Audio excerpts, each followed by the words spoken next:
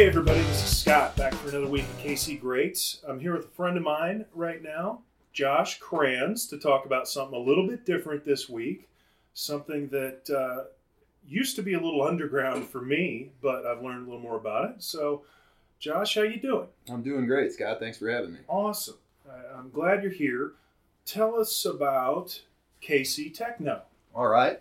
So, Kansas City Techno is a group of friends, I guess for lack of a better term, that came together under a similar passion for a similar style of music. Okay. We're all very involved and have been since the 90s in DJing, dance music, house, and techno. And it's not what you might think when you hear techno music. The stuff that's on the radio these days couldn't really be any further away from what we do. Our whole group of DJs is, if not 40, we're approaching 40 years old. So Okay, so that's funny because I think probably the stereotype that people form in their heads when they hear the word techno is probably a bunch of kids at a rave, in the 90s with pacifiers and crap like that, right? Well, there's one key thing to what you said there, and that's in the 90s. Exactly. That may have been us back in the 90s. I'm not going to fully admit to it. So, we were all kind of indoctrinated into this, I'm going to say this with finger quotes, scene. Back in the 90s, Kansas City did have kind of a thriving rave scene and was actually known as one of the centers of house music in the United States, just due to our proximity to Chicago, where house music is really kind of from. So we all got involved in, partying, going to raves and clubs, and learned how to DJ in, late 90s, early 2000s. Not because it was cool or because we wanted to be famous or popular, but it was just because something about the music we were listening to really resonated with us, and we wanted to be able to, to kind of tell our own story with that. So that's kind of how everything started. Kansas City Techno wasn't actually coined until 2008.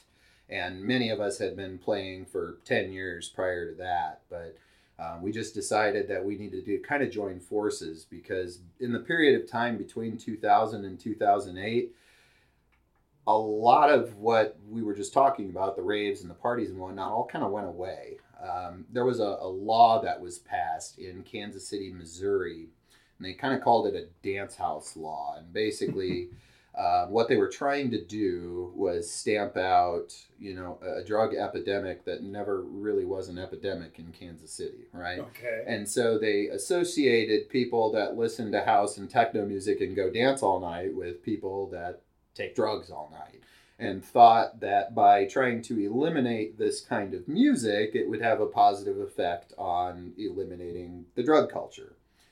I guess what they didn't realize is that just about every music culture has a scene like that. You can go to the mall and find people on drugs.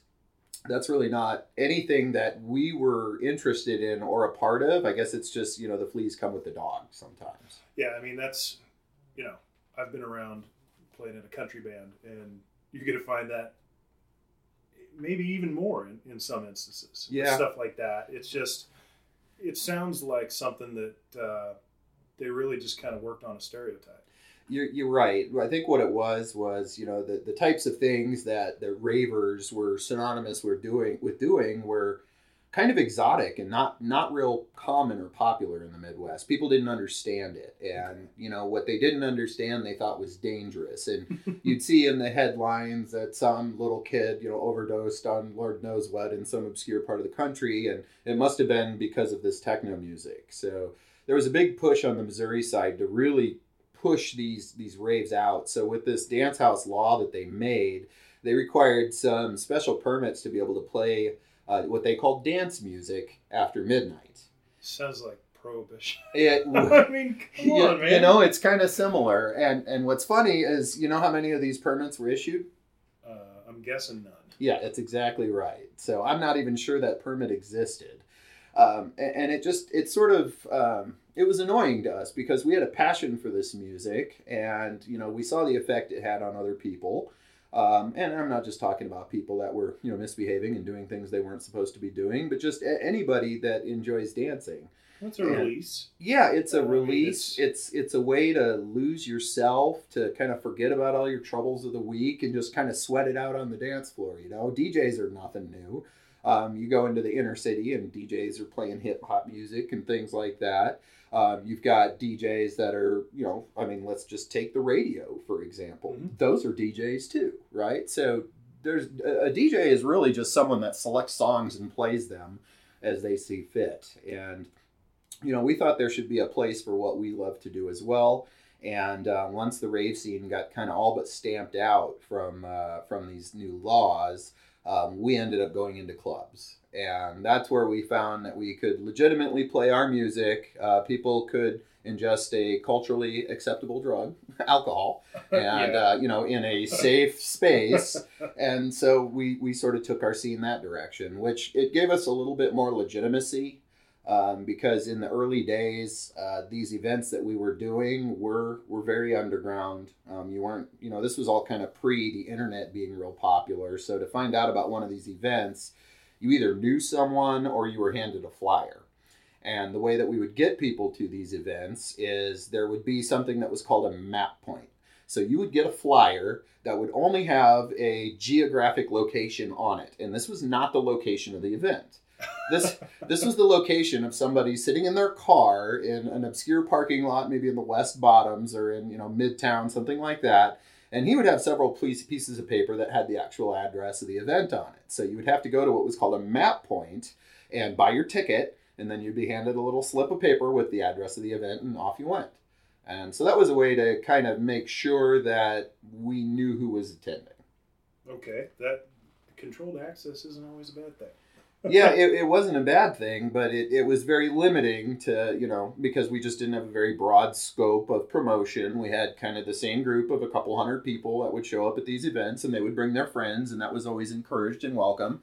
But for us, it was kind of about, the word underground is, maybe it's a little bit cliche. Mm-hmm. I would prefer to use the word exclusive. Okay. We wanted to have some control over who was coming to the events because, we're responsible adults as well. And we didn't want, someone who wanted to actually sell drugs. We didn't want those kind of people there. We wanted people that were coming there because they loved the music, not because they were going to go, hook up with a guy or a gal. It wasn't that scene at all, or not because, they wanted to come and just get so wasted they were throwing up on the curb. We didn't see. It's funny because this is all counter to what I think most people would think of this. And I know you pretty well. You're a corporate guy with a day job, right?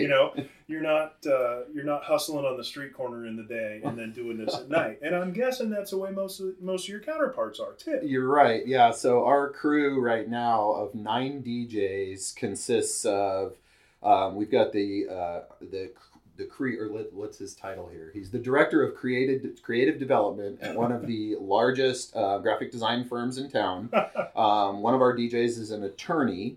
I work in the real estate industry as well. Another one of our DJs is an executive for a large health insurance firm in Kansas City. We're not the typical dreadlock wearing, work at a record store by day and DJ by night. Now, we're all very successful professionals.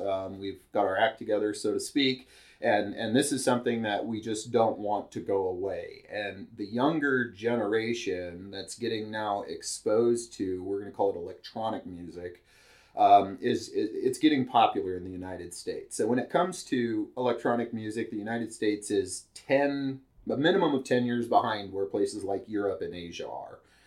If you're to travel over to Europe, it's very common to find house and techno music playing in the hotel lobby or on the radio. Or, it's just very common when you go out to a club in Europe, you're going to hear dance music there. And it's very socially acceptable and it's normal.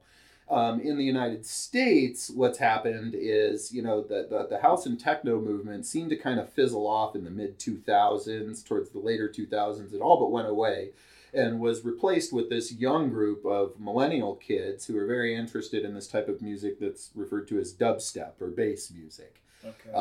It is a slowed down version of maybe the drum and bass from the 90s, but it's really not about a musical journey. It's about immediate gratification. So what I mean by that is these kids will often refer to the drop. So they'll be real excited about a song that's playing, and then it'll pause for a moment, and then there'll be this big explosion of bass sounds, and that's what everybody likes. And they refer to it as the drop, and it happens on every single song. Whereas, the music that we're interested in is far more subtle and nuanced than that. And you would often have to engage in a 2 or 3 hour long mix in order to really kind of feel a journey where a DJ is going. So, when we're playing in a club atmosphere, we're very mindful of the time and I guess you could call it the vibe. So you're not going to hear us playing really loud banging music at 9 or 10 o'clock at night, right? That's typically the early part of our set where we're going to play setup portion. Yeah, the warm-up set, I guess you could say. So we're going to be playing at a little bit slower of a tempo. There's going to be a lot of tension and very little immediate gratification. So right when you think there's a large build and it's about to just go nuts, we'll strip it back down to almost nothing again. And so take up to that edge. Right. Bring you back. Leave you wanting more. Exactly. So that the skillful, the artists, the DJs that maybe we might bring in to play from another city, state, or even another country can really kind of showcase what they do. And that's not always just dropping the hottest club banger after the hottest club banger. If you come out to one of our nights, you're not going to recognize a single song. You're not going to hear very many vocals or anything like that. Well, it's a lot of essentially original work, either that you've basically practiced and curated for that set, mm-hmm. or it's something that comes up immediately, right? Right. That you're creating as you do it. Well, so several of us are producers that'll create our own music to play in these sets. Others of us are more of collectors, or even, I'm not sure what connoisseur maybe of music. Mm-hmm. We've been digging through the back stock of record stores virtually in Europe for years. And so a lot of us, we take a lot of pride in our music collections that we've been working on, in some cases for 20 plus years. And so we feel it's a treat for someone who goes out to be able to hear a song that may have been popular in Europe 15 years ago or something like that.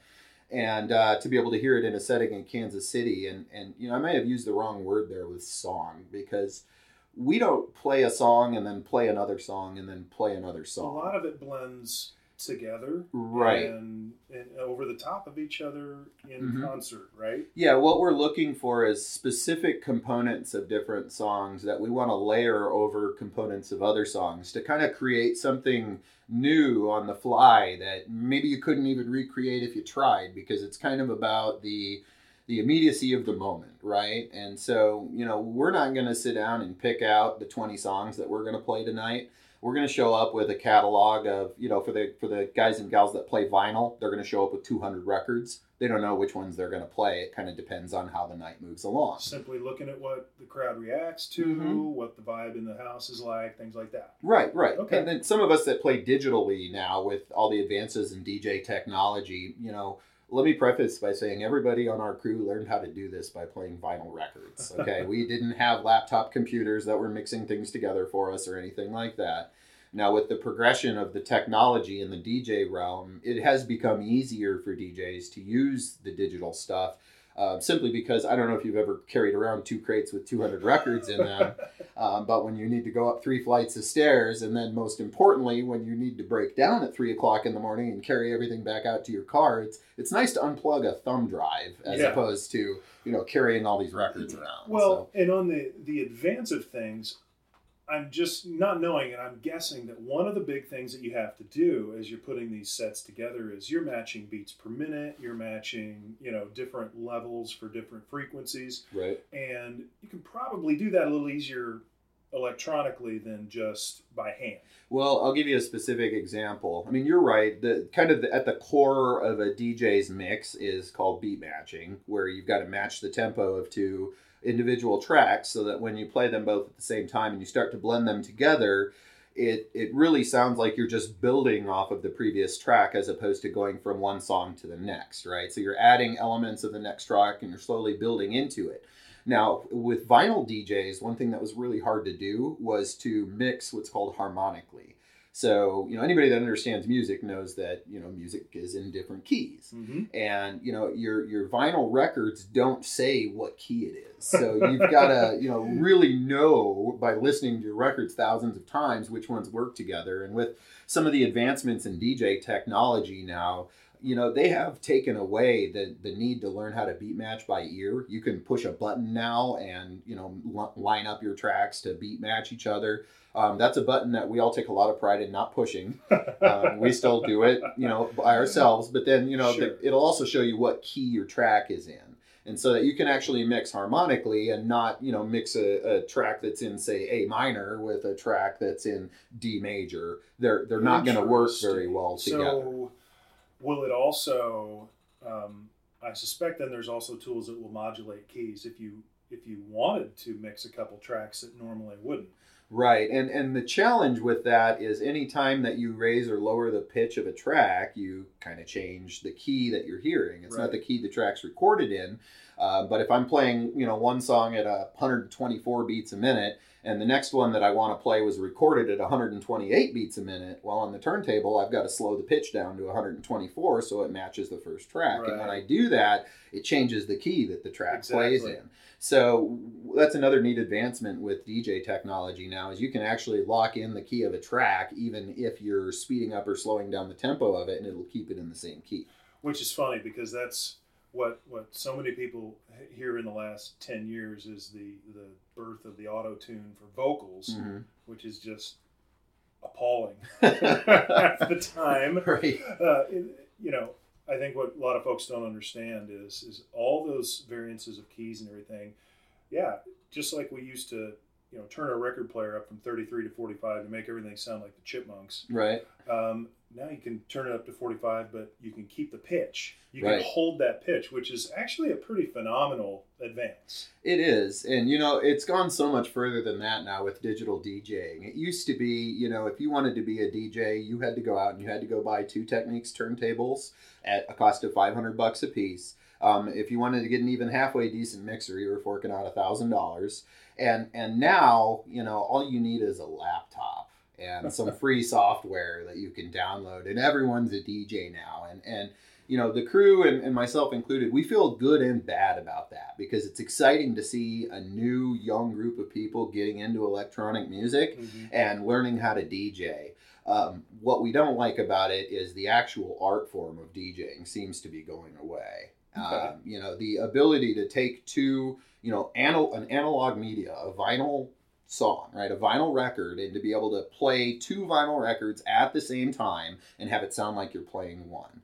And with no technology, you literally have to cue it. You have to listen to the one you're going to mix in your headphones, and then when your brain tells you that those have matched tempo, then you can start bringing it in. And the brain piece of it has been removed now with the technology because you can look at your computer screen and see that they're both at 124, and off you go. Well, and that's not an uncommon tech challenge when things advance, right? I mean, you think of some of the complaints you get from an old school photographer, for example, who not only did you have to worry about the equipment you use, the lighting conditions, everything setup wise, and then into the back end, how it's developed as well. Whereas now, with a great digital SLR and a little training, I'm not saying you can shoot as great as an Ansel Adams, but you can do some pretty amazing work with that in post-processing. Right. So it's an interesting battle. The technology advancements have made it easier, but what's really made this a lot easier and kind of stolen a lot of the real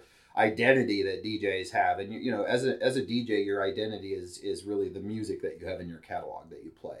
So pre-internet and Napster and pre-SoulSeek and pre-iTunes and pre all of these things, YouTube, you had to actually find the record. And it was really hard to know what you wanted before you found it because you couldn't just go listen to records online and say, that's one that I want. These aren't songs that are played on the radio or, available, through traditional channels, libraries and things like that. And you certainly weren't going to hear anybody else in town playing it. So in order to find songs that you really wanted to play as a DJ, you had to go to a record store and dig. And that might have meant, there hasn't really been a plethora of record stores in Kansas City. So you were booking a flight to New York or to Los Angeles to go dig through records and to find songs that other people didn't have. So, each record that you had was like a piece of you. Right. And so with the internet and then, starting with Napster and all these file sharing services online, anybody can go download 1,000 songs overnight and have anything. Right. Yeah. Or they could hear us play a song that we spent $75 on the record and getting it shipped here from Oslo, Norway, and, waited 6 months to get it. And then when it arrived, it was bent because customs searched the box. And, we play that track and somebody hears it and they go into iTunes and they click. Before they walk out of the club. Yeah, they've already got it. They can Shazam it on their phone now. So, it's really kind of difficult to be able to serve up a musical experience that cannot be duplicated anymore now because of the internet. So we've had to take it to the next level beyond that, which is, how can we do this in a way that someone who started yesterday can't do it? And what we found is we've started mixing, we call it a hybrid set. So we'll have a DJ that'll be playing on 2 or perhaps maybe 3 turntables at one time, and then we'll have a second person who has analog equipment hooked up, whether it be like a Roland 909, an 808, a 303, a keyboard, drum machines, effect machines. And so now we call it a live hybrid because we're going to be playing records on one side and then somebody else is going to be impromptu adding whatever other kinds of bleeps and clicks and farts they want to add to it, on the fly. So it's really not something you can recreate. Also, we find the advantage to playing these hybrid sets is when you start filling up the songs you're playing with other sounds, Shazam doesn't work anymore. Yeah, I bet. So it can't identify the track, which is fun for us. But, the goal there too is it's not that track. It's not just a track. Right. It's, like you said, it's an individual experience for that moment. Yeah, the primary difference between a club DJ and a radio DJ is a radio DJ has a list of songs they need to play, right? In our case, we have a catalog of music that we want to try to create something new with. So by blending 2 or even 3 or even more things together at the same time, you're creating something new on the fly. And I guess one way to look at it is as a DJ, our records and our digital files, I guess, aren't just our songs. Those are our instruments. Interesting.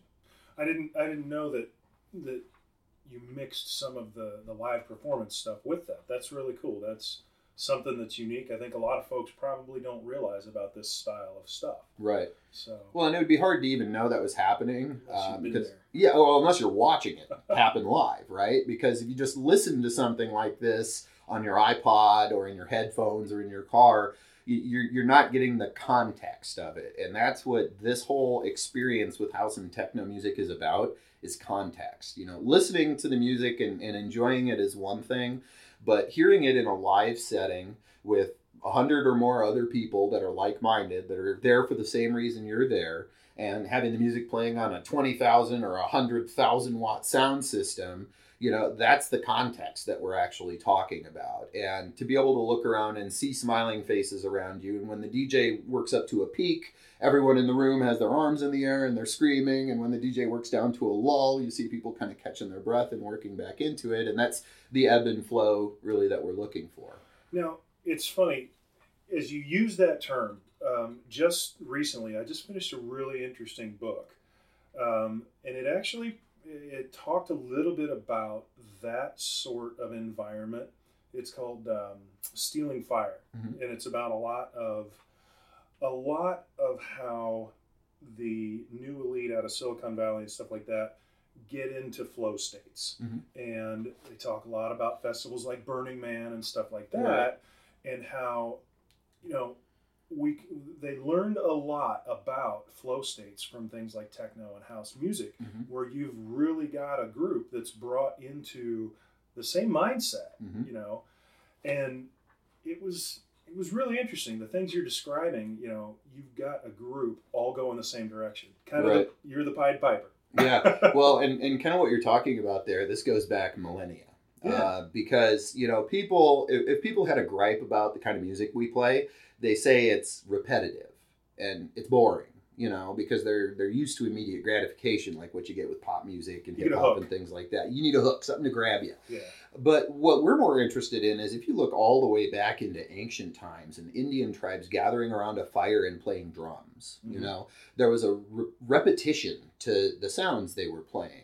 And over time, subconsciously, these repetitive sounds can elevate your consciousness, right? And so whether they're fanning the fire, and then they're playing drums in a rhythmic setting, it doesn't have a hook. It doesn't do all these different things, but over time, it becomes this piece that can change your mood. And that's kind of what really birthed the house and techno movement, is they realized that with repetitive sounds over time, with subtle changes to them, you can influence people's psyches to where they kind of forget about where they are and what's going on. And, a good DJ set could be an 8-hour long journey. And as an attendee or as someone that's there, that time might go by in 15 minutes. And that's one of the things that this and some other stuff I've researched lately talked about is when you're in that flow state, it's almost a time dilation. Mm-hmm. You don't realize that you just sat there for an hour working on something. Right. When you're coding or just writing that paper and you're really hitting your stride. And I think we all experience that at some time. You really trance out on something. Mm-hmm. It's the scary part is we all see it nowadays where, it used to be in your car reading a cassette label to try to figure out what song is next. Then you look up and you don't realize you just drove 2 miles. Uh-huh. It's kind of scary. But, we all do things like that. So you have the opportunity to take groups of people for a long period of time. Right. And it's becoming understood that it's almost a mindfulness exercise. Mm-hmm. We've got so much good research going on about those things nowadays that we're learning more. It's not an altered state of consciousness talking about back to Timothy Leary days. Right. It's a heightened awareness mm-hmm. that does elevate a mood. And it's not drugs. No, right. I really like the way that you put that. The mind's a very powerful thing, and to be able to influence your subconscious like that through repetition is almost hypnotic. You know what I mean? And sure. So, good DJs can even be referred to, and this is going too far. I certainly wouldn't want to be referred to this, but as almost shaman-like. Because, people will flock to come see this DJ. People will fly from all over the world, by the way, to see one DJ for one night. It happens constantly. Wow. And, they are there. They are locked in with this DJ. They're not there to socialize and to network and to hit on girls or to get face down. Nothing like that at all. It's literally front and center. Can't wait to hear what this DJ is going to do. And, like I mentioned earlier, a good DJ can take a 3, 4, 5+ hour set and make time just fly by to where you can't believe it's already over. It's not uncommon for DJs in Europe to play sets upwards of 24 hours long. There's a festival that's actually taking place right now in Romania that's called the Sunwaves Festival. It's an annual event of some of what I like to refer to as top shelf DJs. Mm-hmm. These are the DJs that are playing at this event. And last year, all right, let me back up. 2 years ago, a popular DJ from Italy named Marco Carola broke a record for playing a 24-hour live set at this festival. So last year, the following year, a pair of DJs named Teeny and Bill Patrick decided they were going to break his record, and they actually went 26 and a half hours without stopping. It's on YouTube if you search for, Sunwaves Festival in Romania and watch the videos there. And this isn't, a few sparsely people hanging out. No, they had a crowd of about 3,500 people in front of them for 26 hours. Good grief.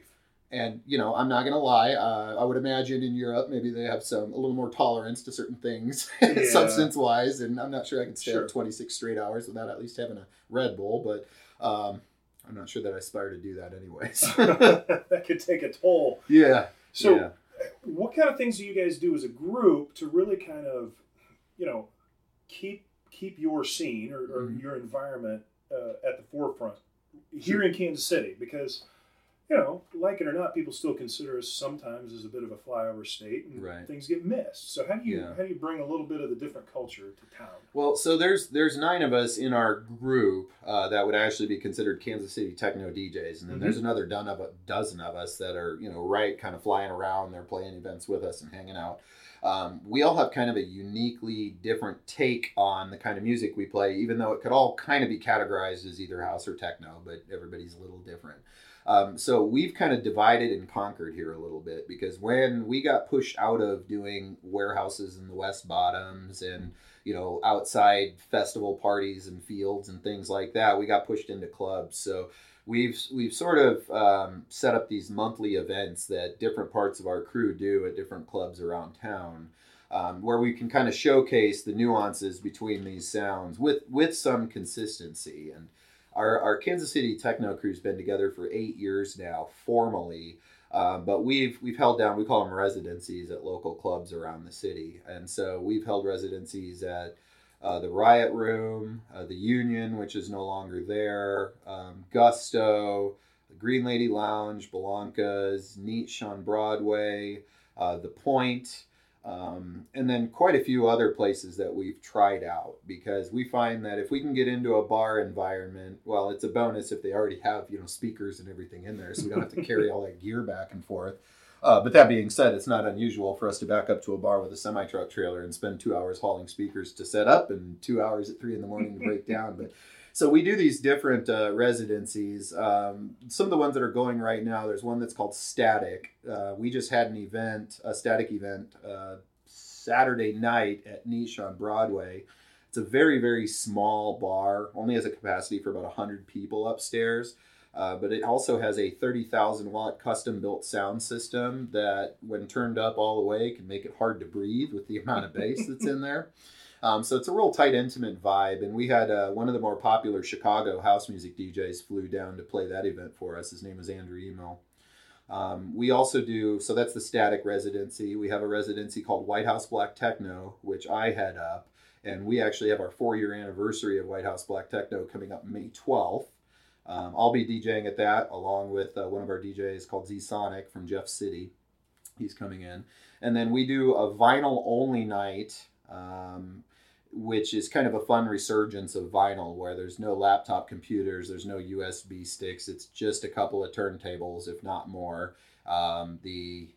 We had Andrew Bowie out here from Portland, Oregon last month to do vinyl with Jonah Brotman, another member of our crew. So really we just, it's divide and conquer. We set up these different residencies at different bars to kind of showcase different sounds. And really what we want to do is we want to get the young people interested in it. And we've got to take them away from kind of the immediate gratification of the music they're currently interested in, which we really kind of consider the pop music of electronic music. It's kind of easy to get into because it has a hook and it has a drop and it may have vocals from popular pop music artists and things that help you to recognize it, which is an interesting thing. When you go out to a club and people are dancing, a lot of times the girls will come up to the DJ and say, do you got any Beyonce, or do you got any this or any that? Because they want to hear something they know. And sure, you can't fault people for that, because when you go to a concert, let's say you're going to an AC/DC concert, you want to hear the hits. You want to hear a song right? And that's not something you're going to find when you come out to one of our events. It's always going to be something new and something fresh, and it's going to kind of open you up a little bit. So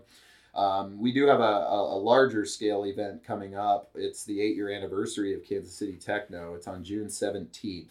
And historically, what we've done with this event is we have found a warehouse space. It's actually outside in the West Bottom. So for the last couple of years, we've done it down there, and it's been a mix of all forms of art. So we had a graffiti artist come out 2 years ago, and these aren't the graffiti artists that are doing train cars. I mean, these are people that are doing graffiti in Children's Mercy Hospital and things like that. I came down and saw one of those days that you guys were running that, and you had it was almost a 200-foot wall of graffiti art.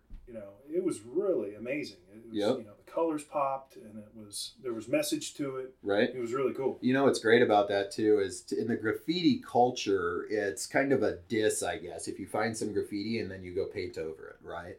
This was 2 years ago now that we had this wall done, and no one has painted over it at all. So there's a lot of respect for what happened there, because this wasn't just people, squirting their gang signs on the wall. Yeah. I mean, these were professionals that did this for us.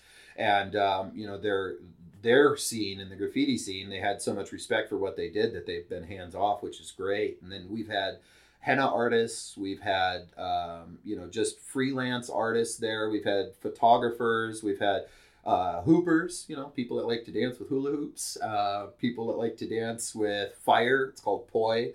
It's really a convolution of all these different subcultures of people that aren't well known. What they do isn't really well understood, but it all folds so well into our wheelhouse that it's amazing to have all these people together. So this year we're going to do something a little bit different for our anniversary party, simply because, having a large all-day event in July outside in the West Bottoms, you can just imagine what my socks looked like at the end of the night when we were done tearing down. So. I think over the course of 2 days, my pedometer had me at like 96,000 steps or something like that, and this old man can't do that anymore. So this year we haven't announced the location yet, but we're going to do an outdoor patio party at a bar that people are probably familiar with in Kansas City, and then at night we're going to move to Niche on Broadway for our headliner, and we're flying in one of the world's most popular techno artists to headline that event. So last year we took a ton of pride in booking an unbookable DJ. His name was DVS1. He's from Berlin. He originally grew up in Minneapolis and then moved out to Berlin. And this guy will play 8 or 10 gigs a week all over the world. He might be in Singapore one night, and then Tokyo, and then Moscow, and then Berlin, and so on. And we got lucky enough to nail him down to come play for us in Kansas City last year. And it was kind of a bucket list item for me to bring him here. That's very cool. Yeah. Well, awesome, dude. Well, this has been really enlightening. I mean, I know we've talked a little bit about it before. I've seen a little bit of your work during the daytime because I'm old and tired. But there's so much depth to it, and it's really cool. I think a lot of people, and this doesn't just happen with, techno stereotypes, but it happens with all across the board. Diversity stereotypes, music, art, different things. Mm-hmm. People that, when you don't understand something that isn't your love or passion, you tend to just give it short shrift and say, well, it's very shallow. Right. Because you only see the surface. Right. But I love to hear more about the depth of it. Mm-hmm. Not only why you guys like it, but, how you interact with your audience and how the events run and what the scene looks like. Right. And I wish we had more of that in Kansas City. It's just looking for the depth that is in something that we don't understand. Mm-hmm. And that's what I remember seeing when I came to your events is there's a lot of, as you said, subcultures of people that are all here. And it was a really inclusive, really diverse environment. And that's really cool. Well, what you'll find at our events is, we get a wide array of people that attend. But one thing we have going for us that you may not find at a rock concert or at a rap show or something like that is everybody at our events is being nice to each other. They're being very inclusive to groups of people who often find themselves oppressed because there is no judgment whatsoever in these events.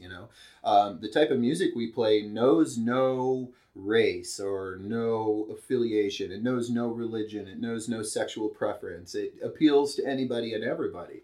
So we get this very eclectic mix of people that come out, and you get to know these folks and find out that maybe they're from an oppressed group of people, but what you find is you actually find them more interesting than just the ordinary people that you might see doing what you do on a daily basis. And it's very culturally enriching, right? And you make friends with people that you might not otherwise be friends with. And it just helps to really kind of expand your own consciousness in terms of being tolerant of others and understanding of why people are the way they are. It's very cool, man. I like it a lot. But so as I wrap up, I think you've probably heard before, I always want to know kind of what you love in Kansas City, what your hidden gems are, man. Mm-hmm. Where would you send us if you could pick out some spots that are your favorite in town? I would send you absolutely to Niche on Broadway. Okay. It's the Uptown Arts Bar. It's at 3611 Broadway. Okay. The Uptown Arts Bar. Downstairs they often have poetry and spoken word and different art forms. Upstairs is where we've kind of custom built a club for house and techno music called Niche. And, we're there, or one of us is there probably every Friday and Saturday night with some sort of event. And that doesn't exclude Thursdays. We have events there too. Niche on Broadway would be a great spot. Josie Records in Midtown is, one of the last bastions of vinyl in Kansas City. We don't have that many anymore, do we? No, it's very difficult. We used to have good record stores here, but those folks have all kind of realized that, you also have to make money. And that just doesn't happen when you sell records, although it's coming back now with the new generation. So, and then, to find out more about what we're doing and to learn more about our DJs and listen to our mixes, we have a website that we've been maintaining for, 8 years now. It's kansascitytechno.com. Sweet. I would encourage you to go there and, review the artist profiles. And under each artist profile, you'll see free links to download and listen to our mixes. Nothing's for sale there. We just want to give it away because, frankly, in most cases, we're playing other people's music anyways. So I'm not sure we're even allowed to charge for that. So, check out kansascitytechno.com. Like us on Facebook. We have a huge following on Facebook, and that's where you can find our upcoming events. I think what some folks will discover if they check it out is these aren't events you have to be scared to go to. Not at all. Many of our events have no cover charge at all. For instance, our 4-year anniversary of Lighthouse Black Techno at Niche, no cover charge for that. So you can pop in, pop out, check it out, see if you like it. We would really like more people that don't know anything about this to come and check it out. Not so much just to listen to the music, but to just experience the whole context of everything. And to see this group of people come together that would never otherwise come together for one common thing, and watch them all share a feeling that's really being kind of dictated by the DJ that's playing. Very cool, man. Well, thanks again for talking about it. I appreciate all the insight, and hopefully we can get some more newbies out to your shows. I appreciate you having me, Scott. All right. Thanks. Have a great day, man. Yeah, you too.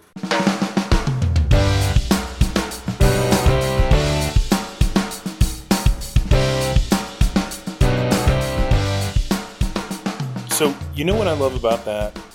I love hearing about a group of folks who discovered something when they're younger, and now they're just like the rest of us in their 30s and their 40s, lawyers, accountants, etc., other professionals, whatever. And they're sticking to it.